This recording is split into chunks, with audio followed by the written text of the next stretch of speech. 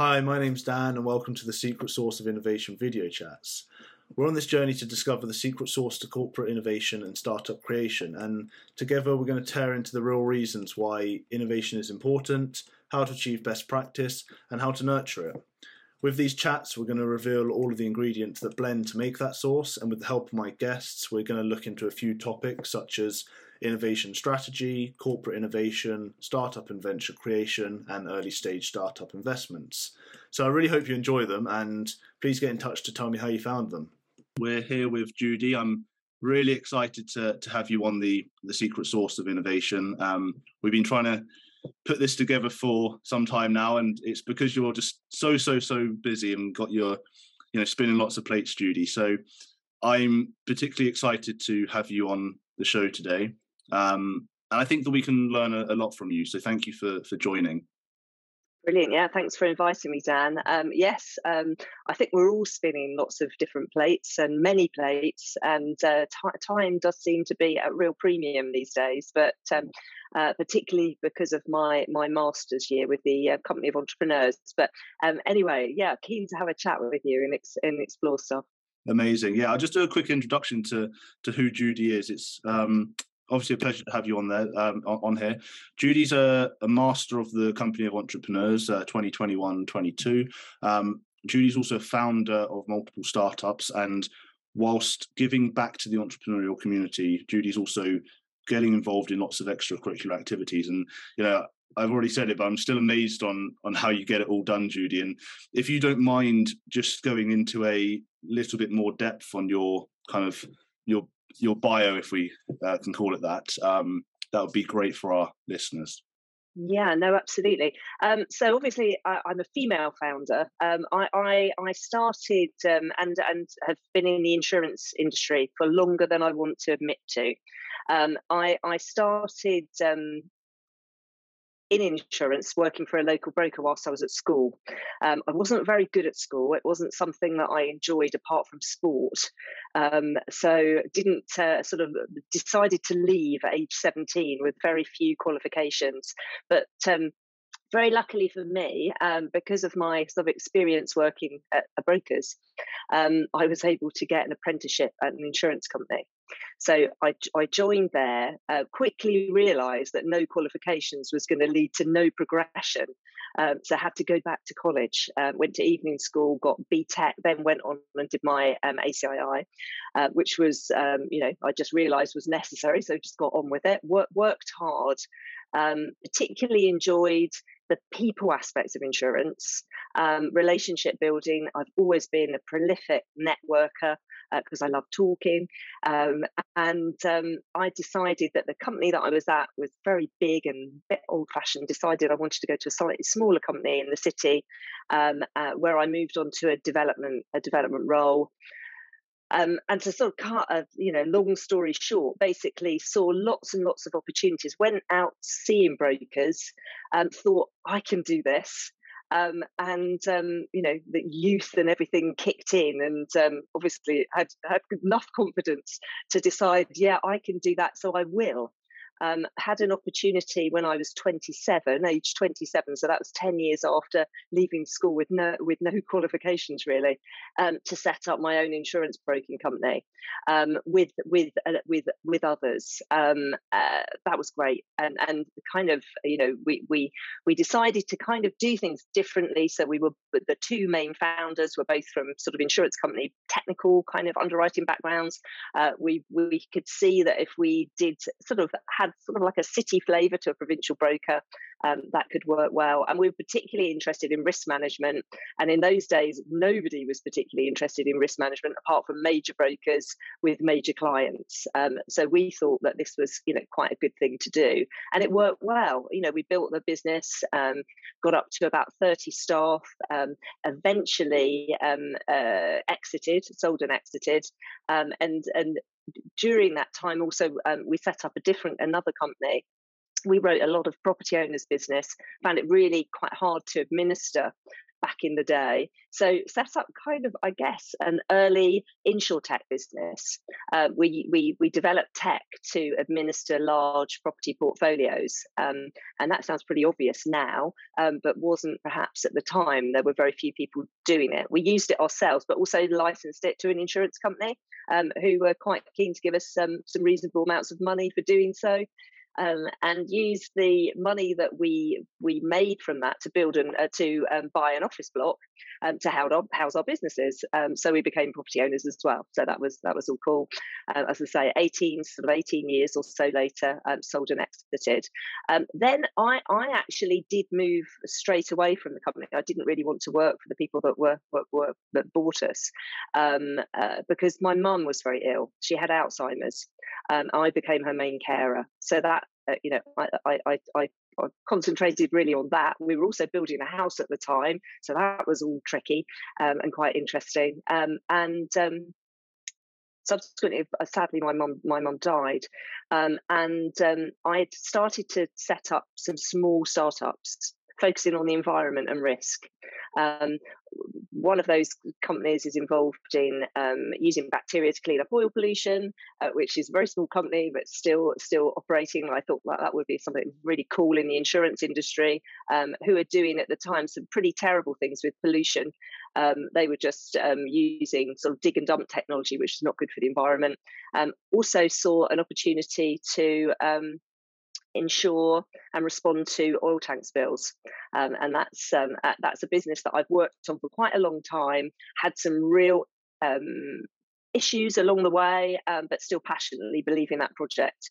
I'm having a year out during my master's year, as you said, but very much working with people in the background to harness some really cool technology to take that forward. So watch this space. I will be back, as they say. So I think that kind of gives you a very, very quick idea of what I've been involved with. Lots of things along the way. But, as with all entrepreneurs, there's been some high points and low points. Yeah, firstly, sorry to hear about your mother. It's obviously not easy when you're being under pressure as an entrepreneur to then be juggling both family and business at the same time. So, sorry to hear about that. Yes, and 3 children, I should mention as well, Dan, children, along the way. Wow. 3. So always busy. I'm particularly interested to also hear about the Company of Entrepreneurs, because we did speak about that. You did mention that in your bio. And for those who don't understand what the Company of Entrepreneurs is, it sounds like a secret society. I want a bit of light on that as well, if you don't mind. Yeah, well, it's absolutely not a secret society, but I quite agree. I worked in the city for quite some time, and I was aware of livery companies, didn't really quite understand them, and didn't think they were relevant to me. I kind of got the feeling that it was, for very senior people, and it always seemed to be a lot of men going to lots of functions. But that is very unfair, actually. The more I find out about the livery movement, I realise how wrong I was. So basically, the Company of Entrepreneurs is an aspirant livery company. We're part of the city livery movement, which consists of 110 livery companies, plus a few guilds, which are basically startup livery companies, and companies who are starting to scale. And we're one of those companies, so the Company of Entrepreneurs. We very much want to become a livery company, and the basis of livery companies is that as they go back to the Middle Ages, so quite a lot of history, and sort of, I guess, sort of a couple of things that are really important about livery companies is they were originally set up as trade associations to support their trade and craft. So if you think about people like the goldsmiths, who are still a working company, and they still do run the assay office, and they still hallmark gold, etc., etc. And there's a number of companies that are they're still carrying out their trade. Others, like Bowman, it's not a lot of those around. So they pivot in true entrepreneurial style, and They also, as well as supporting their trade and the people in their trade, and offering sort of traditionally apprenticeships, which obviously, again, are very important these days. They also carry out lots of charitable works. The one thing that really floored me when I found out is how much money those 110 companies and the small companies and guilds give to charities each year. Um, the latest figures that I'm aware of at a dinner that were recorded a week or so ago is that we're now, as a movement, as the City Livery Movement, a top 6 grant maker in the UK, giving approximately £72 million to charity each year. And so, which is totally amazing. Particularly in addition, if you think about, it's not all about the money. Obviously, money is very important, but it's also the pro bono activity. So there's lots and lots of pro bono projects that liverymen and freemen get involved with. And with the company of entrepreneurs, because we have all of the companies have their own charities. Our charity is very small and young, but it's growing. But what probably our biggest impact so far has been the pro bono work that we do to support entrepreneurs. I don't know if you want to cut in a bit, because I need a sip of water. So do. Yeah, no, I can definitely talk on the giving back. It's something where, when I was introduced to Mark and others at the company of entrepreneurs, I was thinking, well, this is really interesting. You know, what is it? Just a club? Is it like a co-working space? What is it? And as I uncovered more about the company of entrepreneurs, and back then it was the Guild of Entrepreneurs, just the sheer amount of giving back and getting involved in extracurricular activities. I saw members who had really flourishing businesses, which obviously takes a lot of time to keep operational, going and doing talks. Like the mentoring is just insane at the company of entrepreneurs, and that obviously is the same as other livery companies, but obviously I'm just associated with the company of entrepreneurs right now. And it's really inspirational, and I think that's why I've been so interested in following the journey. It's just because of how much you're doing outside of just making money. Absolutely, and I think that's important, because actually the other thing to mention is the other really major sort of thing of a livery company, or a company, or people that are working sort of within that livery movement, is to support the City of London, which is obviously a massive financial centre and a very special place with lots of history, and in particular the senior officials within that community. So the Lord Mayor, being obviously numero uno, and the City of London Corporation. And there are lots of things that they are doing, particularly for the financial services industry around the world, to promote just how good a place the City of London is, and the UK. So that's really also very important to us. So it's those elements really. It's supporting our craft of entrepreneurship. It's giving back. We call it sending the lift back down. We've all been very lucky. With the company of entrepreneurs is made up of approximately 200 successful founders. So founders who have managed, not saying we're always successful, because all of us, I think if you mentioned all of us, there have been spectacular failures as well, but we've had at least one successful business. And therefore we've learned from that. And that's what the company of entrepreneurs is interested in. And then supporting the city and the Lord Mayor. But going back to that charitable giving and the pro bono thing, I think that is something with entrepreneurs. It stands out that it's kind of like we're open source. That's part of our DNA too. Is that we want to help other people. That's probably why our ideas get ripped off so often, actually, because we are quite giving. But it's also important to see the way that entrepreneurship is going, and I think that's the way of trade. Hopefully, generally, is people are becoming more specific. They're specialising and they're becoming purpose-led. And I think the new entrepreneurs, the young entrepreneurs that we're seeing coming through now, often there is there's a social aspect or an environmental aspect to their businesses, which is really important. So again, I don't know if there's something there that you want to I think dig into.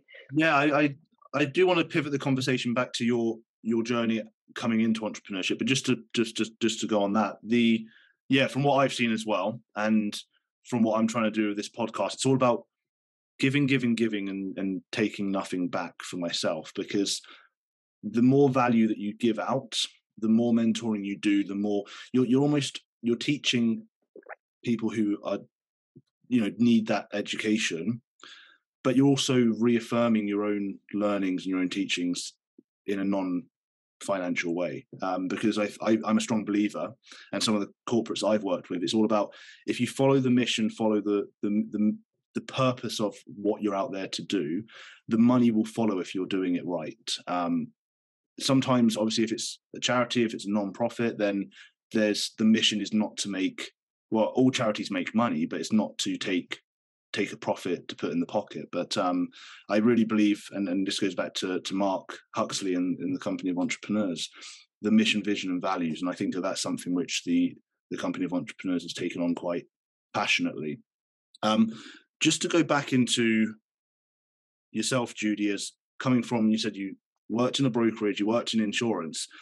Going into entrepreneurship and starting your own business out, what does that journey look like, and how difficult is it? Because we see a lot of people today think that it's very easy to just put entrepreneur in their title and try and set up a company, but don't realize the actual pains and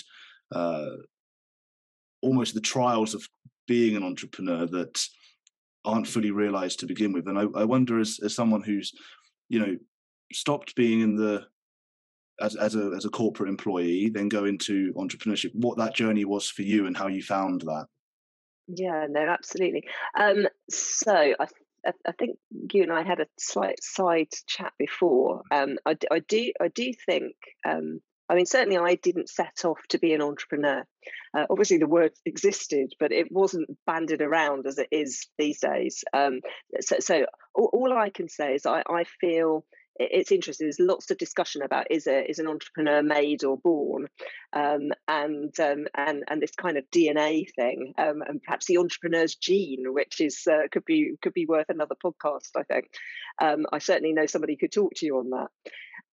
I always, if I look back, even when I was quite young, there was always the side hustle and trying to do something and spotting opportunities and thinking of ways of making some extra cash and having some fun in the playground.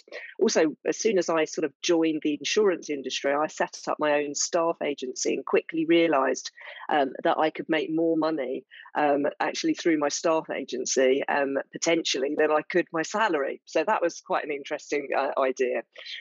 When I and that is, I think it's the entrepreneur's mindset, is you're always looking at opportunities. And it's almost, I describe to people that I sometimes think it's a bit of an illness, that you have all these ideas that are hitting you all the time about everything. It's quite annoying, even when you're on a sunbed and there's the ice cream seller goes past, you're thinking about perhaps different ways you could do stuff. It isn't easy to start your own business. It sounds easy with me sitting here and saying I set up a company when I was 27 and sold out, 18 years later, made some cash and had a good lifestyle, and it's been a fabulous career for me. But it's a bit, I would think the guys won't relate to this, but the ladies will. It's a bit, or certainly the ladies that have had children, it's a bit like childbirth. It can be extremely painful, but there's something that makes you forget that pain when you're kind of through it and you've got something to show for it. So I think the important thing with starting your own business is you've got to have something that you passionately believe in. It's not. I do see people sort of thinking about what should I set up? What business am I going to set up? And they're looking for a way of setting up a business. I'm not sure it comes like that. Now, people may do it like that, but my feeling is you have a passionate thing inside of you that you want to create something, and you know what that is that you want to create, and then you go out and then you try and create it.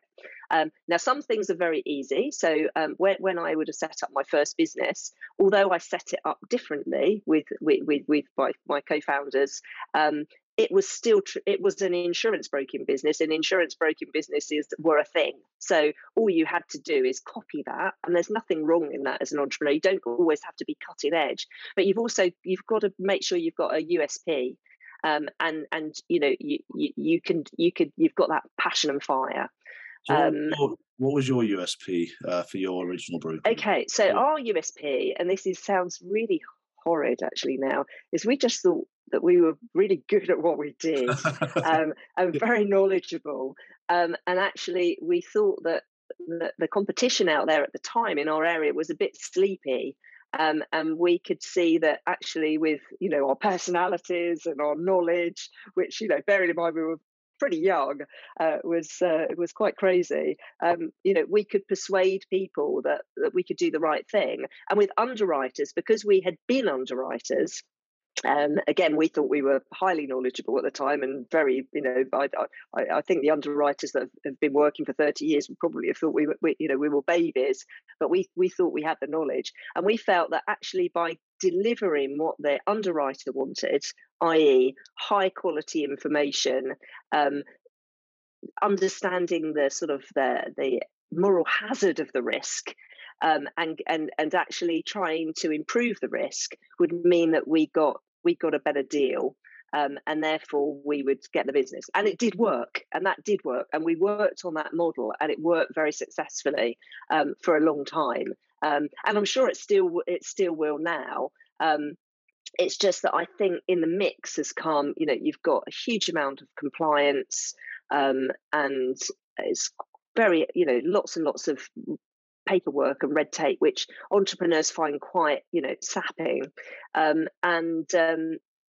It makes sense to be niche these days, to really understand what you're doing rather than being sort of a generalist. So I passionately believe now with me, that's environmental. You know, I can see niches within the environmental space that I can work with, and I think you know, I can actually make a difference on. Yeah, just on that point, generalist versus specialist.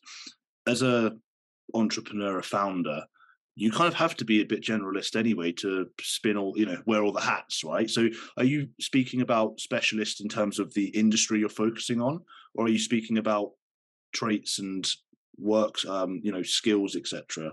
I just wanted to clear up what your opinion was on, you know, specialist versus sure. No, absolutely. Yeah. So I'm speaking, so you're absolutely right, and that's a really good point to make. What I'm talking about is when you're trying to do something. So if, for instance, we go away from insurance and we go and we're a travel agent, it's thinking about, you know, I've got a huge amount of knowledge in eco travel, and therefore I'm going to specialize in eco travel, but I've still got to be a finance director, a human resources finder, you know, talk to various funders, banks, do my VAT return or whatever. You have got to have a huge skill set, and I think sometimes that can be a problem.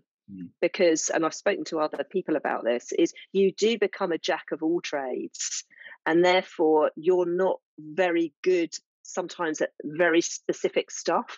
So you might be good at your passion project, so that's your business, but working sort of on the ancillary bits about the business, you've got to have a knowledge of everything. And I think probably the bit that I hear from so many people is try and bring in specialists to help you with those things, rather than getting too sort of sunk with all the detail of spinning all those different plates. But it's so hard when you first start up because you've got no money to do that. Yeah, I almost see it as you're a bit of a you're the head of the orchestra, right? You're the, you know, moving around all of the chess pieces and bringing in the right people. But then again, like these days, as you said, it's open source. A lot of the information, you can find a lot of that online and through you know, mentoring by the Company of Entrepreneurs. There are a lot of different programs which are out there for pre-seed startups such as the Founders Institute, which I'm mentoring at as well. So there's lots of support out there these days, and I think connectivity and everything has just brought that out more. I just wanted to quickly talk about and just finish that piece on corporate into entrepreneur by just if there's any tips or any insights that you can give. Say there is a corporate employee who again wants to be an entrepreneur. Is it something that they need to focus on an idea, or should they just be patient and then an idea will come to them, or they can be a bit more diligent on finding an idea? And if they do have an idea, is there a quick win or a transition that they can make to start positioning themselves from corporate to entrepreneur? And obviously feel free not to go into depth, but if there's any insights that you can give for a corporate employee going to be an entrepreneur, is there anything that you can offer? Yeah, no, sure. So I guess with a corporate, you tend to have that mindset anyway. So you'll be entrepreneurial already, one would assume. So thinking of different ways that you can do things. And again, I think when I've looked at people that have done that in the insurance industry, where they've made that leap, it's often because they've seen that something's being done poorly, and actually they can think of a way to do it much better. And they may start that in their company, but then think, this is my idea, and actually I think I can monetize it and do something with it, and get that passion. I think the great thing these days is there are lots of entrepreneurial communities where you can test out those kind of ideas. One of the organisations that we work with is London Business School, and they run an entrepreneurship summer school. And that's where people can come and sort of road test an idea. Lots of the people are on their MBA program, but I think they also take people from outside of the program. There's obviously a cost attached to it, but not if you're I think the MBA, if you go that route, I think it's included within their fee. But I'm sure there's lots of other, I'm aware there's lots of other areas.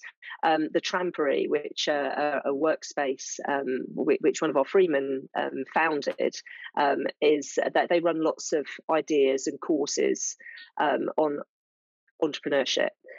Some of them have been sort of heavily funded, latterly, it used to be by the EU, but now I guess perhaps through sponsorship and the like. But there would be other courses like this, and I think what is important is actually some people are just passionate, confident, and will just go for it, which I think that's in you, and you'll do it. Other people are slightly more cautious, and they want to road test that idea first. And I don't think there's anything wrong. I mean, that sounds sensible, right? Really, before you give up a well-paid job to go and do something that may not be. And lots of people run things in tandem. You see a lot of that with entrepreneurs, where perhaps one person will go and found something, and then there'd be others working in the background, actually on their day jobs, and doing some on the side, and then at some stage they fly to that new nest, and I think that's quite a good tip as well. The other thing that I would say that I've learned, so I think it's really important to have a good team.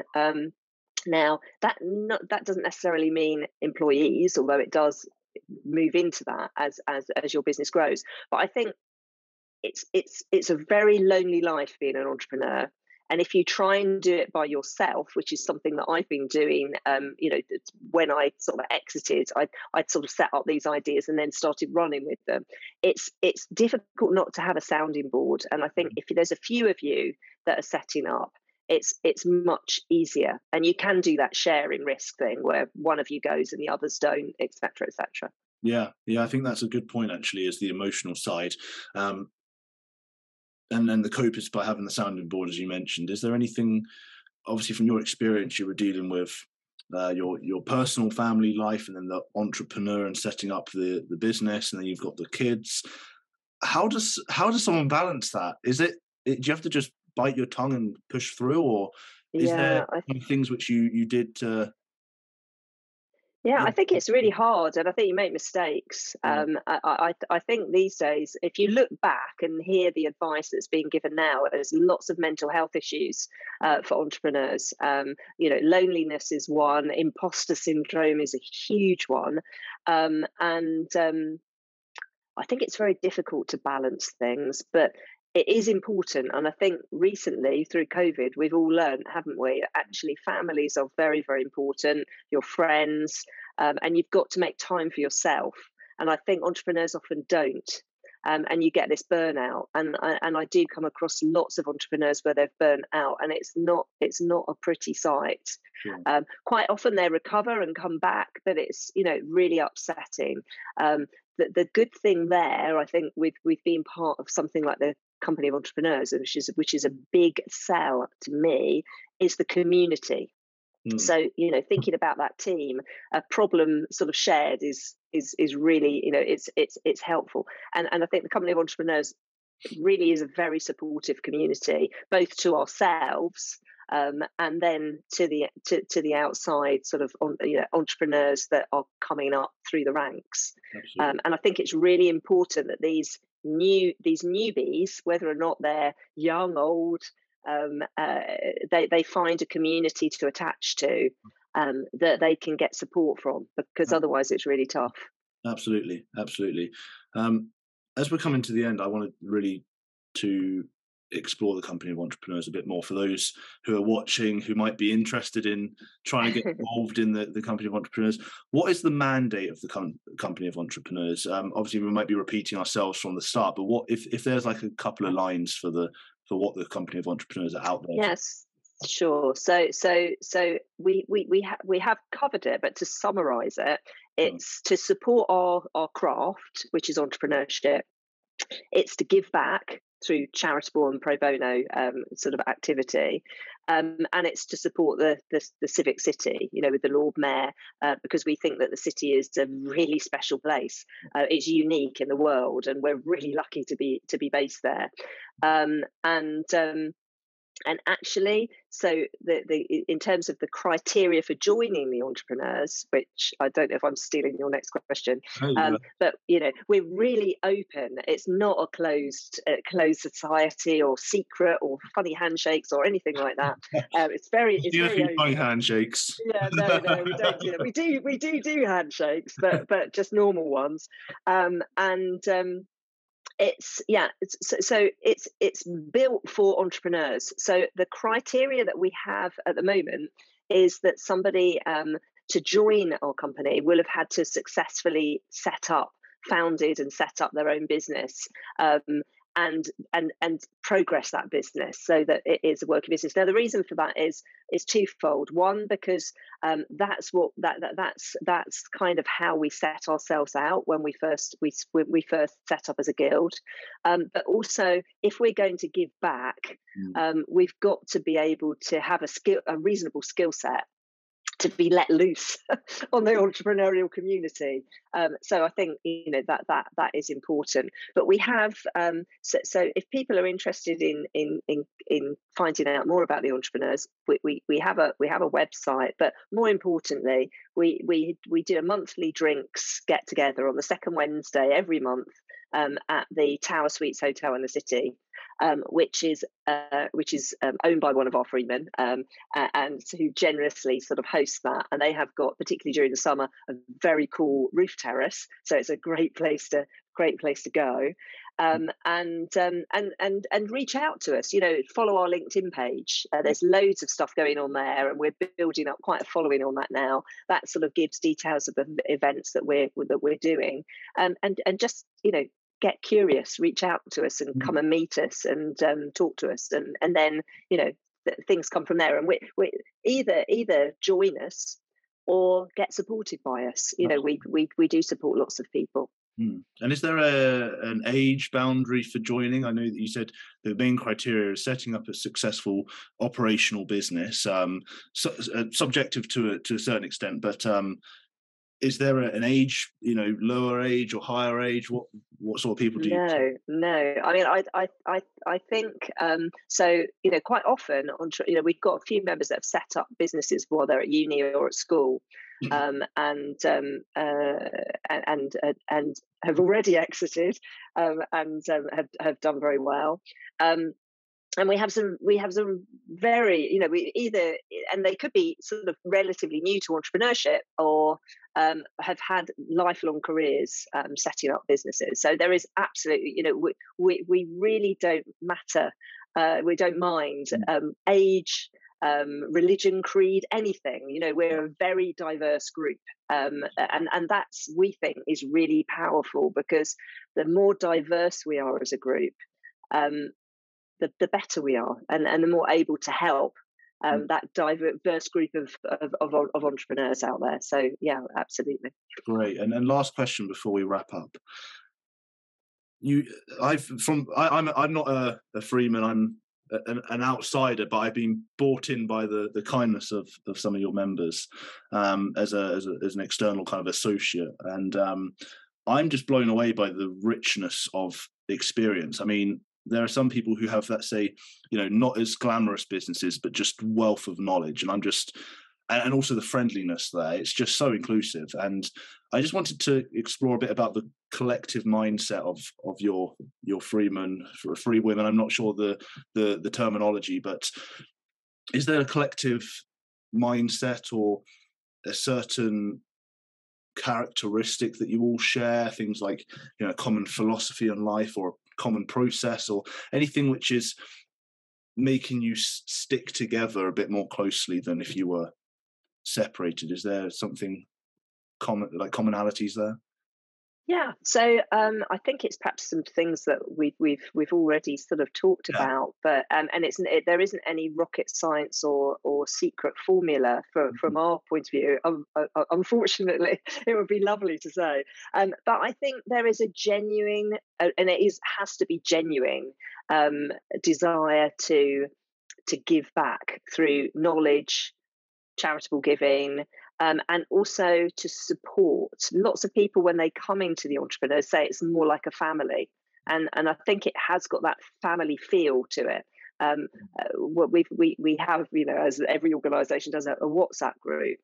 The kind of things on that WhatsApp group are, I've got an issue on this at the moment. Does anybody have any connections or any ideas on how I can solve that? And that you'll get a whole piling of people that will say, yeah, speak to so and so, or yeah, give me a ring, DM me, and they really want to help.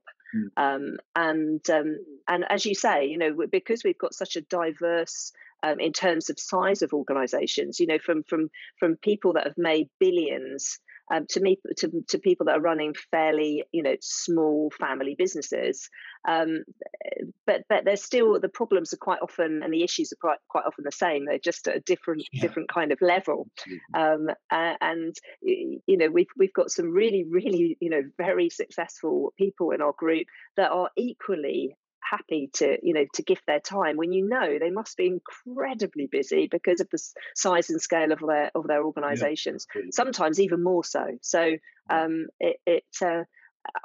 think it's that sending the lift back down. I think we all feel very privileged to have had such a great time enjoying doing what we do, and we want to try and help other people to do the same. But I think you made a really good point as well, though, Dan. We've got lots of good points, but particularly that resonated is, whenever we give back, we get more back in return.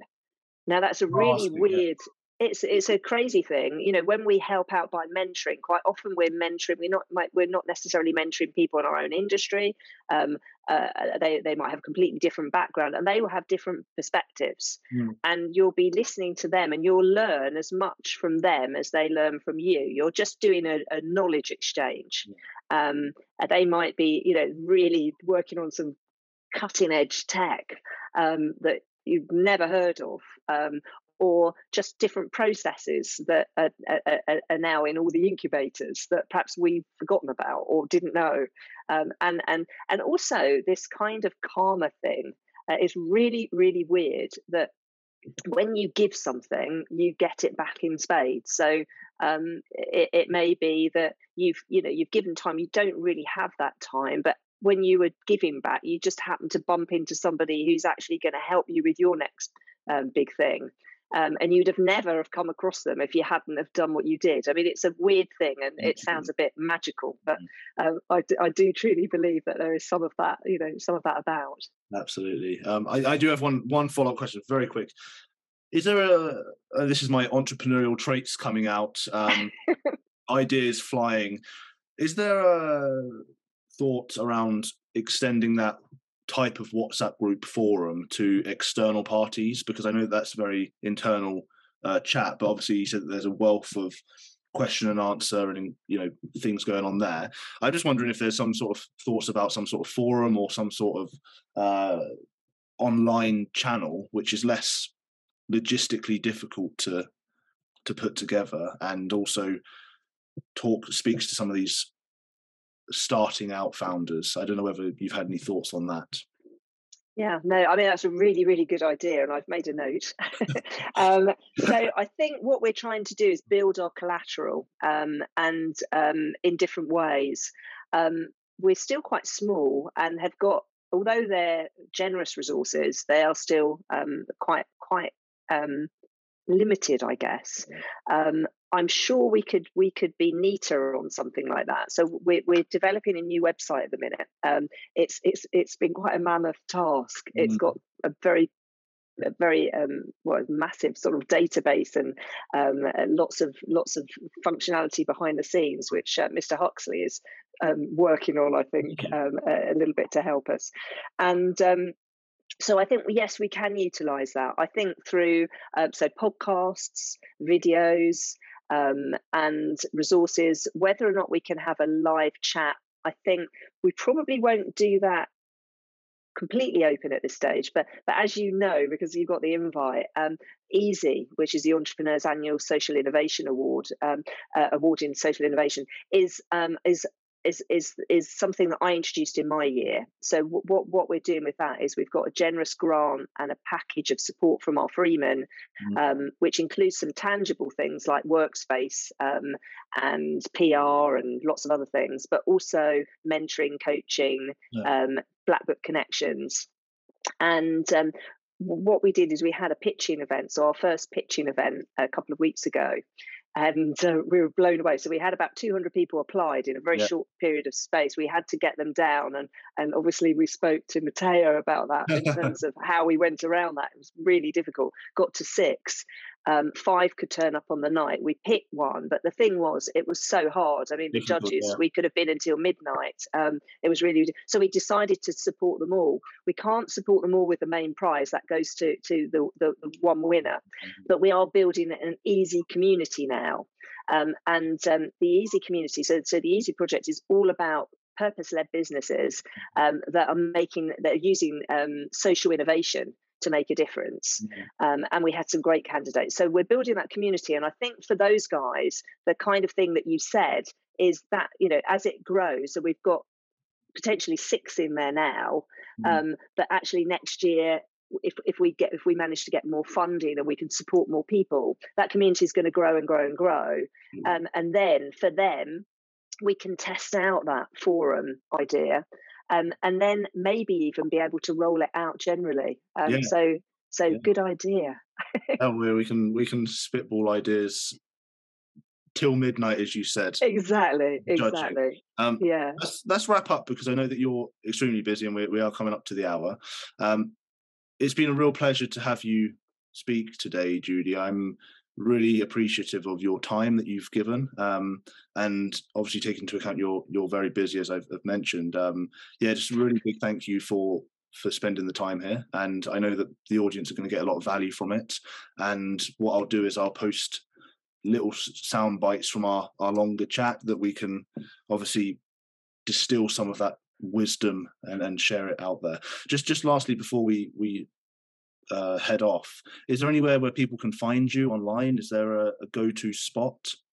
I would say LinkedIn, but is there any plugs? So I would say, I'd say probably the most active thing for them to sort of to follow is our LinkedIn page. So the Company of Entrepreneurs. LinkedIn page. And what I'll do is I'll send you those links so that you can put, and also our website. But I think the thing is with websites, they are a little bit sedentary often. I think with LinkedIn, there's lots of activity going because people are posting and we're reposting stuff in the livery, and it'll give people a better flavour. And also, if there are entrepreneurs out there, regardless of whether or not they're successful or anything, just people that view themselves as entrepreneurs that are not curious, do get in touch. Can be via the LinkedIn, or I'll give you an email address too, and just come along to our drinks. Just register to come along to our drinks and come and have a chat with us, and find out more. Absolutely, not just alcohol; it's soft drinks as well for anyone. Yeah, definitely. Just to make it inclusive. But no, thank you definitely very, very much for joining. I appreciate your time, and we've had a great chat and lots of wisdom to thank you, uncover in the sound bites. Yes, and thanks for those ideas back.